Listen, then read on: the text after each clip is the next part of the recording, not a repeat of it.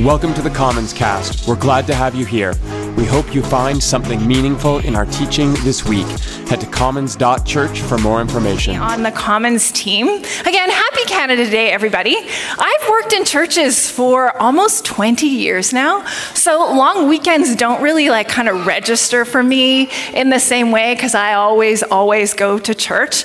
But I think the most exciting thing about my Canada Day long weekend this year is that Audible is having a special Canada Day sale. That's right, everybody. You know what? I didn't even buy anything, but I just knew that I could. I had access to 150 audiobooks for $5.95 each. So, the weekend isn't over. Things could get really crazy for me this Canada Day weekend. But I do want to actually take a more serious turn. Some of you may be tracking with the update shared this weekend about the AGM that took place in our denomination, the Evangelical Covenant Church. Now, I am going to speak that update as well this morning, and Scott has joined me on the platform to kind of show that unity of our team. He's here just to look nice. Yay, Scott. But most sincerely, you guys, it is with very heavy hearts that we let you know that the AGM, the Annual General Meeting of the ECC, has voted to remove two pastors in our denomination, and they voted to involuntarily remove First Minneapolis Covenant Church from the ECC. And at present, this decision does not directly affect Commons, and we maintain that there is a place for Commons within the Covenant Church here in Canada. But we also want our community to know that this does not change our commitment to a third way together through contentious issues. At Commons, there is no litmus test beyond faith in Christ and commitment to treat each other with generosity and equality. And that local commitment to each other and to the LGBTQ community remains unchanged for us at Commons by this week's decision. Our team is prepared to voluntarily surrender our ministry credentials to the ECC if that is requested. But despite our differences on how LGBTQ persons are included in community, we believe that our voice within the Covenant Church in Canada is more vital now than ever. So we are committed to staying. We are committed to contributing. We are committed to helping the ECC find a new way forward for as long as they will permit us to stay in that conversation. Generosity and kindness and resolve in equal measure is what we trust and how we will hold Commons together through this season as we follow the Spirit's leading. If anyone is hurting from this decision and this development, please reach out to us. We are creating space to respond and be present to those who have been injured by the decision of the ECC. Scott, myself, our staff, and the board would be more than happy to have any number of conversations with you. We know that this is hard. I find it very hard. So may the grace and peace of God be with us all. Thanks, Scott. So now, we head into the last installment of our series on change, which is, I think, rather appropriate, don't you think? So in our series on change, we are guided by a few questions. The first question is, what grounds you in change? And in Ezra and Nehemiah, we see that place where we are is a really big deal to the people of God. Of course, place is a big deal to them. Their sacred story includes a creation poem, which calls the land good. And their sacred story includes an exchange where the divine appears to a man through a burning bush and calls the ground holy. And their sacred story includes a parted sea and promised land and a holy temple, all places where God shows up. Place matters to the people of God. So when the people are torn from their place by the Babylonian Empire beginning in 597 BCE, they feel so lost. And years later, when the Persia's King Cyrus says, "You are finally free to go home," they are so pumped about this. And they pack up their like little wheelie suitcase, you can just see it through the desert. Maybe you can't. I can see it. And soon after their arrival, they rebuild this altar and they rebuild their temple. And sure, the people have all kinds of mixed feelings, but they're finally home and they are rebuilding. But the thing about place in these biblical texts is that place is actually never permanent. Place changes. And there's something for us here. There's an affirmation that to be grounded in change is to be open to all of the places God will show up in our story. One day you find God in a worship service. The next day you're aware of God's presence maybe in an art gallery. And there's something so grounding about the limitless places God will show up in your own story when you are in the thick of change. Now, the second question we ask in this series is what guides you forward in change? Now, I argue that as memoirs, Ezra and Nehemiah guides through the particular personal experiences of others. But as hyped as Ezra and Nehemiah are in the story, they actually don't stick around the narrative forever. In fact, we see a significant shift in the text when we compare Ezra and Nehemiah with other central characters across the Bible. More than most, these guys actually, they just kind of fade away. They simply do not do the work of rebuilding alone. They just aren't those kinds of heroes. The community actually is. It's the community that rebuilds. It's the community who rededicates themselves to the divine. It's the community which bands together against all kinds of opposition. And Rabbi and scholar Tamara Eskenazi says that this shift to community expresses the greater democratization of society. So those who lack power move into central spaces, and the scriptures move from the hands of the few to being understood by all. The guidance we find in change may first come from a few, but it's meant for more. God's guidance belongs to everybody. So today, the question that we ask in times of change is this: what actually kind of guards you in change? We are going to cover 13 chapters in Nehemiah, so buckle up, long weekenders. We are going to do this, but first, of course, let's pray together.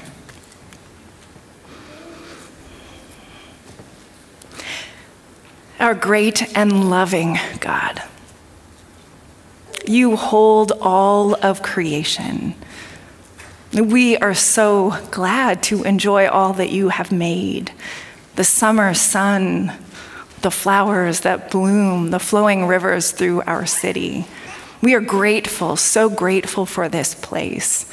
The land shared with us by our Indigenous sisters and brothers.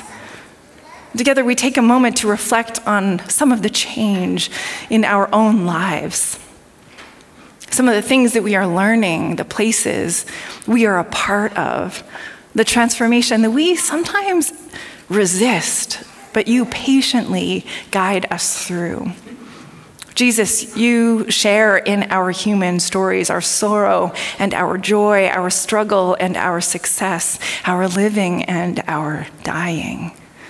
So we can know that we are not alone. So Holy Spirit, you are at work in and through us and through all the change. We do give you thanks. Amen. So I'm curious, those of you in the room here with me, how many of you have spent time in Christian school or Bible college? Hey-o. Or seminary? Well, I went to Bible college after my public high school education, and the funny thing to me about Bible college was this imaginary wall around the place. And it was meant to protect students from the world, from worldly things like drinking and drugs and fornication. And this imaginary wall had such a presence at my school that people called it the bubble.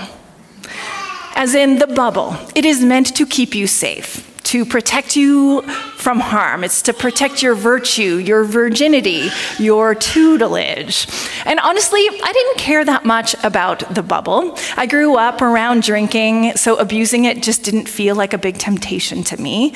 I loved most of the things that I was learning, and I was actually really lousy at dating. Frankly, I was more interested in ministry over making out. I mean, what was wrong with me? But still, I had this epiphany in Bible college that popped the bubble. Some friends had gone to see a movie, and they walked out of the theater before it ended because they found the film just so offensive, particularly when it came to all the nasty expletives. Now, I know you're wondering, what movie could this be, Bobby? And I shall tell you, it was the 1997 Academy Award-winning Good Will Hunting. Oh, so after friends reported back how offensive they felt that this movie was, I made no plans to go and see it for myself. And then I took this class on spirituality and culture. And rather than see the culture as harmful, our professor taught us to read the culture for messages that mean something to our humanity and maybe even to our faith. So instead of telling us to stay away from all these F-word movies, he challenged us to go and watch them. In particular, he said that if we went and watched Good Will Hunting, he'd meet us after the movie and talk all about it. And he did just that. So after this conversation, which I loved, I never watched a movie the same way again. Movies and music and art, all of it began to just teem with bigger meaning. And to this day, Good Will Hunting and all the nasty expletives is one of my absolute favorite films. Our relationship with protective bubbles and boundaries and walls is important in change. There are times when you do need a protective layer, a buffer between you and someone who hurt you, a bubble between you and an institution that you just do not trust, a guard against the toxic ways that you maybe even just think about yourself or someone you try really hard to love. And as we look at Nehemiah, we see the importance of a wall to this community as they're caught up between world empires and feeling under a threat. So right away, you'll notice that Nehemiah is more fun to read than Ezra. As a character, Nehemiah is emotional and he's resolute. And some of the episodes, they read like an action film with Nehemiah's character maybe played by, you know what, honestly, I'm terrible with action movies. I actually find them quite boring. So I had to ask my husband, Jonathan, who he thought would play Nehemiah in a movie. And after a very lengthy exchange, Jonathan said Nehemiah should be played by Daniel Day-Lewis. Solid, right? Other options include Gary Oldman, who was Sirius Black for all you Harry Potter nerds, and Tim Robbins. So guys with grit, right? These actors with some grit. So Nehemiah, he's this gritty guy with his feet actually kind of in two worlds. Nehemiah is this cupbearer in the Persian Empire, and he is a Yahweh worshiper who cares about the Jewish remnant back in Palestine trying really hard to rebuild Jerusalem. Only trouble is, it's just not working out so well back home in Jerusalem. In the first chapter, Nehemiah finds out that the people in Palestine are in great trouble and disgrace because the wall around Jerusalem is broken and the gates are burned. Nehemiah is torn up by this news. He weeps, he fasts, he prays. And here's how the prayer begins.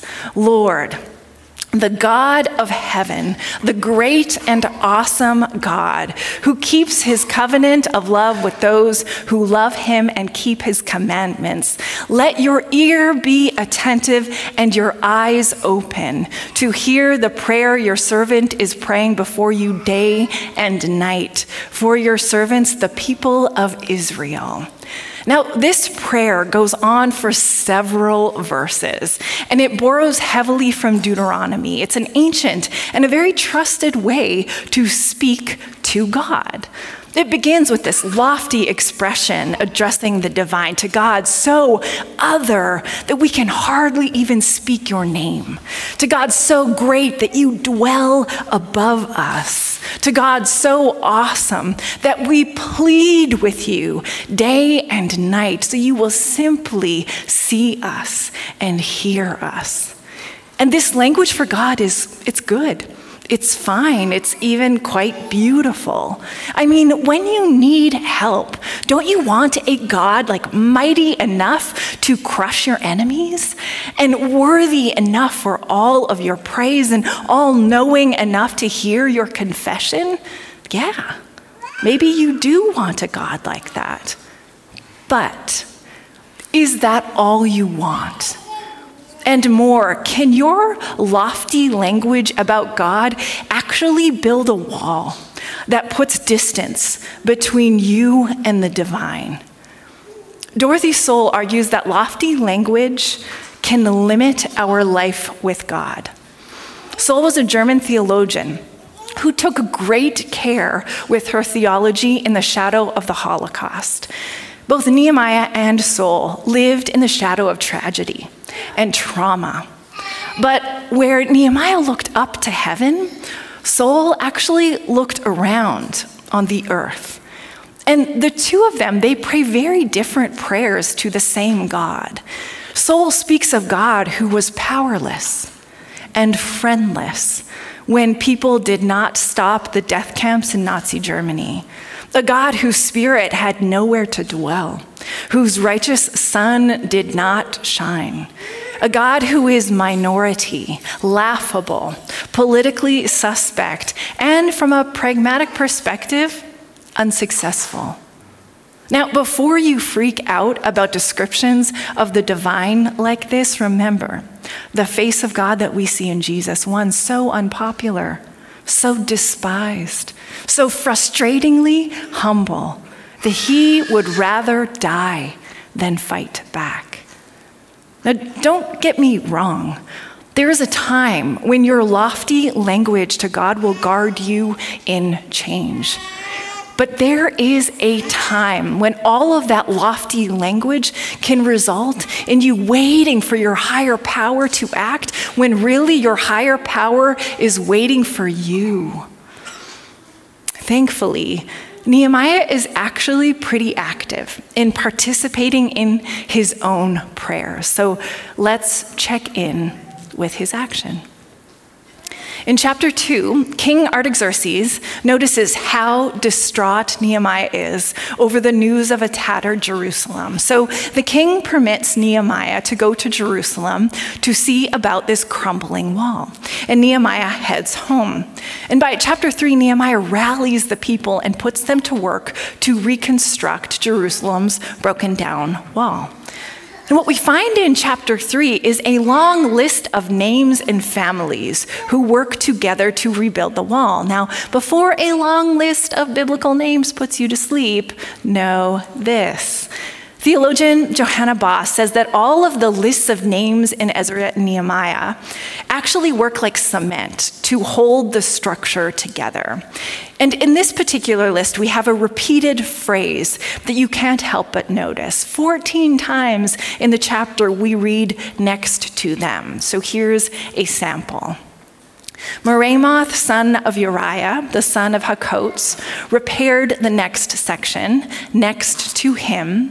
Meshullam, son of Berechiah, the son of Meshezabel, made repairs, and next to him, Zadok, son of Baanah, also made repairs. And check this out. In verse 12, we have this cool detail. Shallum, son of Halohesh, ruler of half district of Jerusalem, repaired the next section with the help of his daughters. Women construction workers, you guys, in the ancient world. I mean, that's pretty cool. Work is work, right? Now, the NIV uses the pronoun him in the phrase next to him, but the Hebrew syntax is literally third person plural them, and I love this. It highlights the shift back to the community. No one builds this wall alone. Not Nehemiah, not the holy priests, not some unconventional family with these really tough daughters. They work to build the wall together. It's them. And there's wisdom in building protective walls together. Maybe your friends, they warn you that your relationship to jealousy and envy is kind of taking over. So together, you work to build a wall that protects contentment and welcomes gratitude and settles into simplicity. Maybe your partner reflects back to you that your colleagues at work are turning you towards bitterness and maybe some petty grievances. So together, you and your partner work to establish just a signal in the day, maybe through a text message that reminds you that you should pull away from those conversations that make you smaller than you actually are. Maybe your therapist helps you to see that your family system is getting in the way of your emotional health. So together, you justify the space that you need to take for your own healing. I am so thankful for those who have built walls with me in my life. Establishing these walls have brought new chapters in self-awareness, big steps in personal growth, and even some brand new beginnings. But when we are healed, when we are a little more whole, do we still need these walls? Is the point to stay behind the wall forever? Or is there a time when you should step outside the wall that you've built? Maybe even add like a door or a window, or more radically, start to tear that whole wall down. Yes, the wall in Nehemiah protects God's people from harm. Yes, the sacred story of their faith includes walls that define their identity, but the walls do not keep God's people safe forever. In fact, the one who shows us the face of God in human flesh challenges everything we think we know about walls. Walls will protect you. In a time of change, they will. But there will come a point in your relationships, in your interpersonal world, where walls start to do more harm than good. When walls just aren't needed anymore. When you actually get to tear those walls down.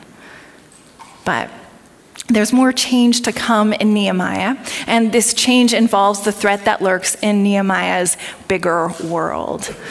It's not as simple as brick and mortar for our boy Nehemiah. First, he faces some pretty catty opposition. So in chapter 4, we read, "When Sanballat heard that we were rebuilding the wall, he became angry and was greatly incensed. He ridiculed the Jews, and in the presence of his associates and the army of Samaria, he said, 'What are those feeble Jews doing? Will they restore their wall? Will they offer sacrifices? Will they finish in a day? Can they bring the stones back to life from those heaps of rubble, burned as they are?' In the face of this mudslinging, Nehemiah does a few interesting things. First, he prays a prayer for vengeance. You can find it in verses 4 and 5. Nehemiah's prayer sounds like the prayers in the Psalms, which go, "Oh God, my enemies mock me. Oh God, fight for me." And next, Nehemiah works with his people to protect themselves if they are under attack. Those who carried materials did their work with one hand and held a weapon in the other. And each of the builders wore his sword at his side as he worked.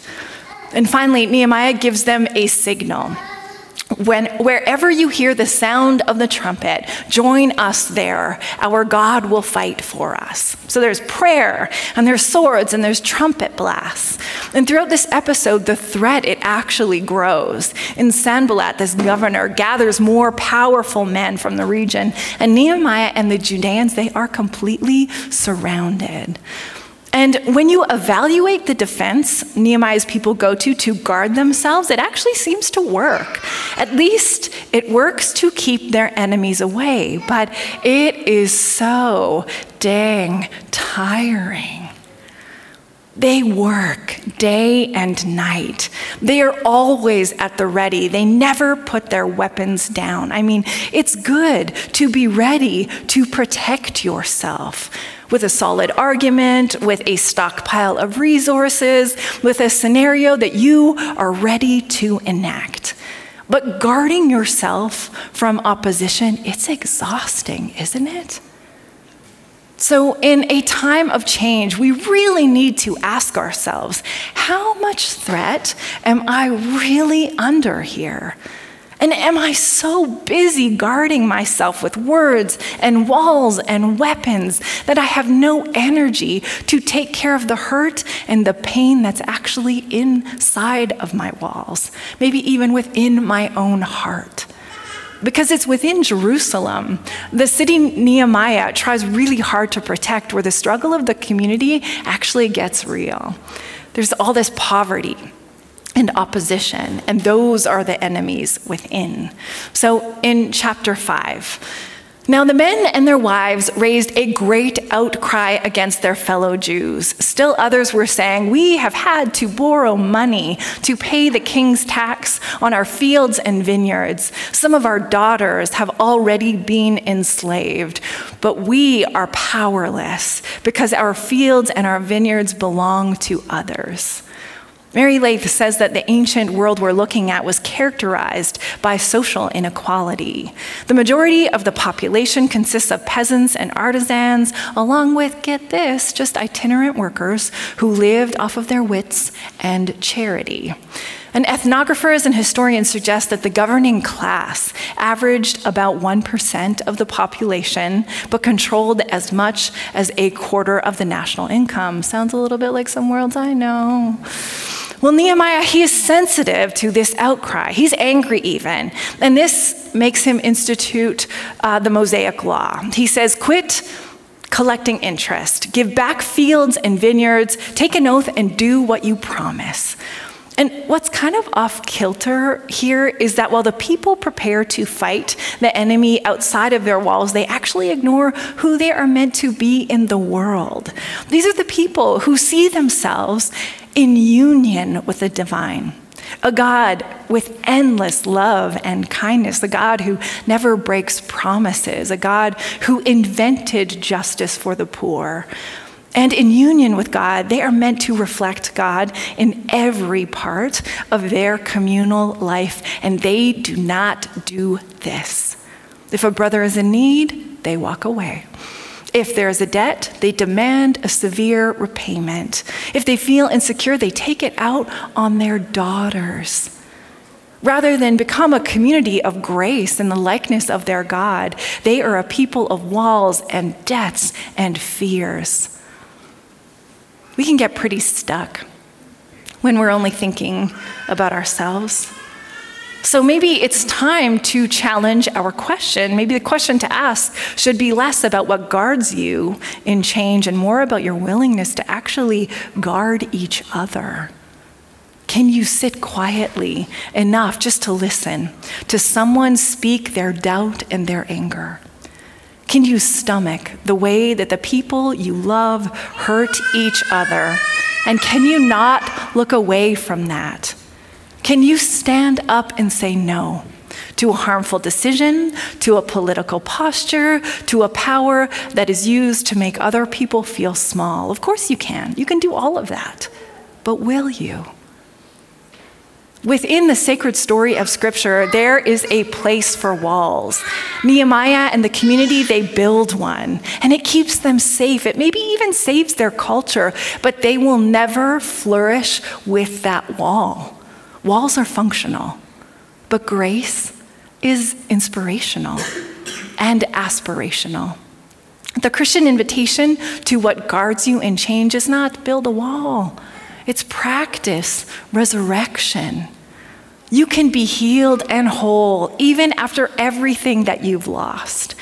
You can protect yourself, but there's something more profound when you suffer to protect each other. And you can look back and see that the very worst thing, the very worst change that ever happened in your life actually shaped the very best parts of who you are. And now you have something incredible to offer others. And in a strange turn of biblical events, Ezra steps back into the scene, either on account of an editing error or a more intentional message. And the reading of the law by Ezra in Nehemiah chapter 8 is a pretty beautiful thing, except it's a bit, I don't know, how shall we say, it's a little bit utopian. Yes, Ezra says, the people listen to the law and they worship Yahweh. And yes, Ezra says that God gives life and is faithful and keeps promises. And yes, Ezra says that every part of their story has been shaped by the divine. Ezra says that God came down and was made known. Ezra says that God forgives, is gracious and compassionate. And yes, always God acts faithfully, even when we are wicked. But still, Ezra ends with this admission: we are slaves. Our bodies are ruled. Our livestock is not our own. We are in distress. And even further, the entire Ezra and Nehemiah saga finishes with Nehemiah trying really hard to reform the people of God and finally just throwing up his hands to say, you know what? Just remember me with favor, oh my God. Walls do not make for happy endings. So in the final scene of Good Will Hunting, the movie that I told you about at the beginning, we are left with this final image, an image of a horizon. And if you noticed, the first scene started in walls. So by the end of the movie, the main character, Will, has faced the trauma in his life. He has torn down so many protective layers and walls, and he's finally ready to let love in. Now, we don't know what will happen to Will. Is this his happy ending? Maybe. Will Will get hurt again? Yeah, it's likely he will. But once you've worked to build a wall, and then you see that the wall just isn't needed anymore, you can withstand, I think, anything. The image of the horizon is super helpful for us in times of change. It's open. It's indefinite. A horizon invites the possibility of what is just beyond our reach. Change will rock you. It will refine you. And it can even save you. Do not shy away from change. And no, there is a time to lift your prayers to heaven, and there is a time to drag prayers down to earth. There's a time to build a wall, and there's a time to tear it down. There is a time to fight and to defend, but there is a time to suffer and to share. And through it all, may change bring you life. May you work through whatever is ahead of you to make you more whole. And may you sense God's infinite pleasure in all of the ways that you get to change. And may you share that freedom to change with one another. Let's pray together.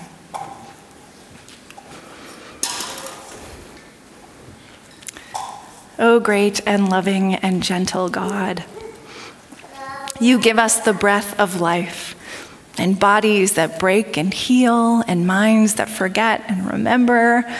For all of this, we say thank you. Jesus, when we think of how you lived, not threatened by change, not abusive of power, not prescriptive in redeeming every life that walked or crawled to you, we are mindful that you, God, are so creative. Then you will bring all things into their rightful place. The poor will feast, the hurting will heal, the powerful will be humbled to help. So, Spirit of the living God, present with us here and now, enter the places of change in our lives, and will you use all of that to heal us of what harms us. Amen.